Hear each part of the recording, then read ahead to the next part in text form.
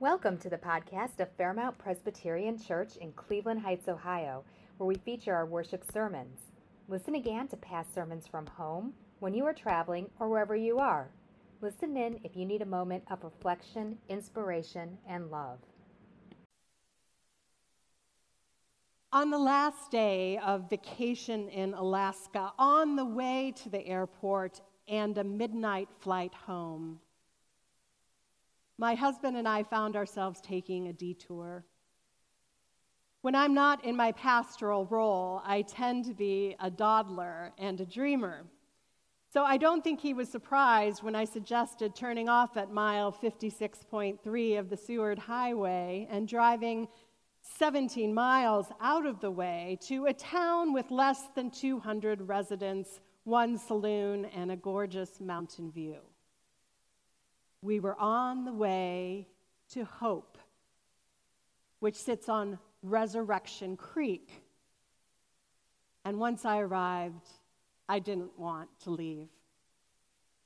After a long hike in the woods, we wandered into the town and watched fishermen on the riverbanks casting lines for the pink salmon taking their final journey up the river where they were born to spawn the next generation. A band was setting up at the saloon. Tents and campers spread out on open grass, and strangers greeted each other with kindness. I didn't want to visit Hope. I wanted to live there. Soon enough, we would be returned to the world of earthquakes and hurricanes and wars and evacuations, of COVID outbreaks and community crises. So for a few minutes longer, we watched fish swim and clouds dance. And then we left Hope behind. Since returning home, I have struggled a bit adjusting to the rush of personal, community, and world problems that come at us all. My nervous system, so recently restored by wilderness and water, is already leaning toward overdrive. And I know I'm not alone.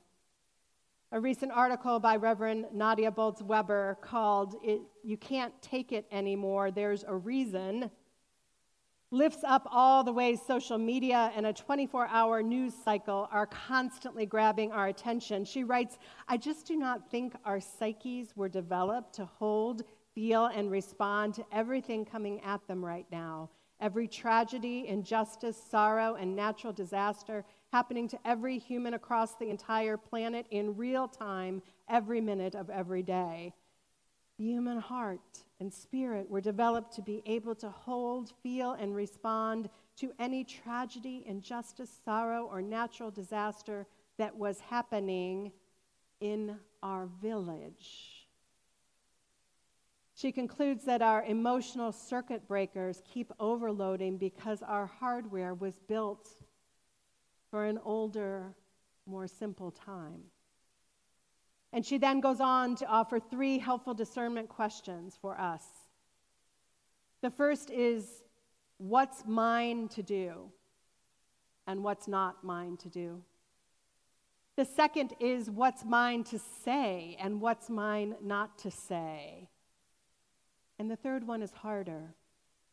What's mine to care about and what's not mine to care about? To be clear, she says, that's not to say that it is not worthy to be cared about by someone. Only that my effectiveness in the world cannot extend to every worthy to be cared about event and situation. It's not an issue of values, she says. It's an issue of math, which I guess is what our teachers always told us, that it all comes back to math. But I resonated with her comments as we're pulled in all these different directions. And I think this is where our Bible passage from today comes in handy. There is no author mentioned in the passage, but historically, this book, this little 5-chapter piece, this epistle, is credited to James. Now, maybe that's James the Apostle, or James the Just, or James the half-brother of Jesus, which means it was written either really early or really late, and most likely to early Christians dispersed throughout the Greek world, trying to make a go of it under significant pressure, including persecution. Some have been forced to leave home and work and family and country. Loved ones have been threatened. Goods have been confiscated. Businesses have gone bankrupt. If anyone has a right to be angry, it is these servants of God. And in return, James has a very practical message for them. It's directed to those who just want to know what to do and how to live. Some compare his writing to wisdom literature, like the book of Proverbs, because the concerns here are not doctrinal, but ethical. The message is so action-oriented that many folks throughout history, including Martin Luther and other Protestant reformers, questioned whether this book should be in the Bible at all. Jesus isn't mentioned much, and Paul's strong emphasis on faith alone for salvation is absent. This writer has little regard for belief without action, for faith without works. For James, the whole question of what makes up true religion boils down to this: what is mine to do and not to do? What is mine to say and not to say? What is mine to care about and not to care about? How can we live in hope? And this is where James is so on point. Acknowledging God as the source of all good gifts, the creator of heavenly lights, which, by the way, were objects of worship in the pagan world. James tells us what to do and not to do with admirable clarity and lots of imperatives, speaking to people who are living under pressure from within and without, whose circuits are on overdrive. He offers a twin path of personal morality and social ministry.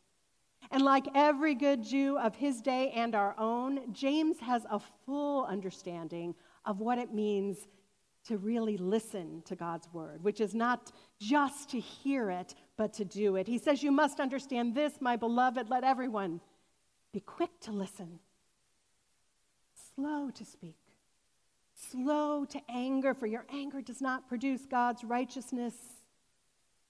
Be doers of the word, not merely hearers who deceive themselves. Religion that is pure and undefiled before God is this: to care for orphans and widows in their distress and to keep oneself unstained by the world. Now, in the modern mainline church of which we are all a part, the most natural jumping off point for this passage comes right at the end. Care for the vulnerable. Yes, watch out for the children and the elders and those who are struggling. Yes, we can all embrace that kind of vision and mission, and indeed at Fairmount we have done just that. Youth, poverty, and education are our rallying cries for making a difference. Our concerns for justice span far and wide and include real on-the-ground work in environmental causes, in anti-racism efforts, in prison ministry, in refugee resettlement, in food banks and clothing drives, in home renovation with Lutheran Metropolitan Ministry, and ongoing partnership with Batey 105 in the Dominican Republic. And all of that is very, very good. And we should keep doing it as doers of the word, but not without attending to what good old James calls us to first, before anything else, a standard of personal morality that is frankly hard to maintain in our current culture. A challenge and a personal rule to live by. Let everyone be quick to listen, slow to speak, slow to anger.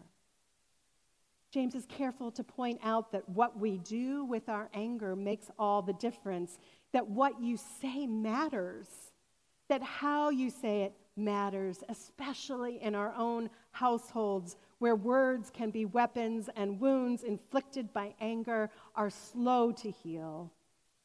Ungoverned anger, according to James, does something to the soul.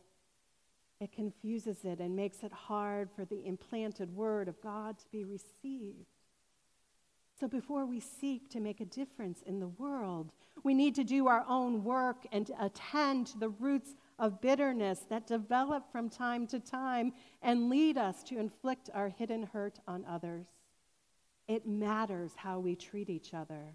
It matters what we say and what we don't say, and how we honor our commitments and our vows, how we live honestly and resist temptation, how we repent when we have sinned and restore relationships when possible, and keep ourselves unstained by a world seemingly devoted to self-promotion, divisive rhetoric, and angry confrontations. What is ours to do and not to do? To say and not to say, and what is ours to care about? Most recently, many of us have been heartbroken by the news coming out of Afghanistan, even before the tragic bombing that killed 13 U.S. service members and so many others. To bring it to a local perspective, more than 30 Afghan refugees have already arrived in Cleveland, and there are more to come. One of them, Bashir Naizi, is an Afghan immigrant who worked as a translator between 2012 and 2016 and came to Cleveland in 2016 without his family. As the Taliban roiled huge swaths of Afghanistan, eventually taking Kabul, Niazi feared retribution against his family who still lived there. He says, "The night the Marine helped my family to get to the airport, the same night the Taliban was searching my home. Imagine if he was late by one day or one night, what would be the situation for my family?" Rescued from their home by a U.S. Marine, he said his family members now plan to resettle in Akron, bringing nothing but the clothes on their backs. What is ours to do and not to do, to say and not to say? What is ours to care about? From across the centuries, the Christian ethicist James gives us direction. Care for the orphans and widows, in other words, the most vulnerable, and keep yourselves unstained by the world. Wherever your village is, he wants us to find a way to get on the road to hope. Reverend William Barber, pastor and social justice warrior, famously tells the story of sitting in his grandmama's kitchen. One of my favorite stories. After she fed him, she and some of the other sisters from their church would make up to-go plates, and with their aprons still on, they'd head out the door to visit the sick and shut-in. "We're going to hope somebody," she would say. For years, Barber said, he thought Grandmama's grammar was bad and he knew hope wasn't a verb. But years later, after he went to graduate school and read all the great theologians, he says, "I woke up one morning and I couldn't move. My doctors told me I'd never walk again. There was nothing they could do to help me. And laying on my back in the hospital bed, it struck me that Grandmama was a better theologian than I realized. When no one could help me, I needed somebody to hope me. Only a revival on the inside was going to change my circumstances on the outside."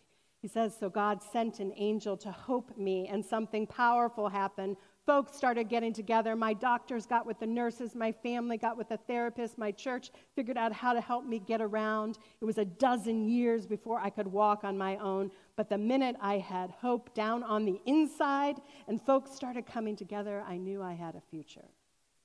And that's part of his mission, to spread that kind of hope. And it should be part of ours as well. Because, friends, we are all living under enormous pressure. And our systems lean into overdrive. We cannot do everything. We cannot care deeply about everything. God's word today points us to two interrelated directions. What is ours to do? Attend to our personal morality and offer care to those in need. Be doers of the word and not hearers only. Because hope is not only a physical and metaphorical place, it is our Christian calling. Hope is a verb. So this week, go out and find a way to hope someone. And let me know how it goes. In the name of Jesus, amen. We thank you for listening to a worship episode from Fairmount Presbyterian Church. Revisit this podcast site weekly for new worship episodes. Have a beautiful and blessed day.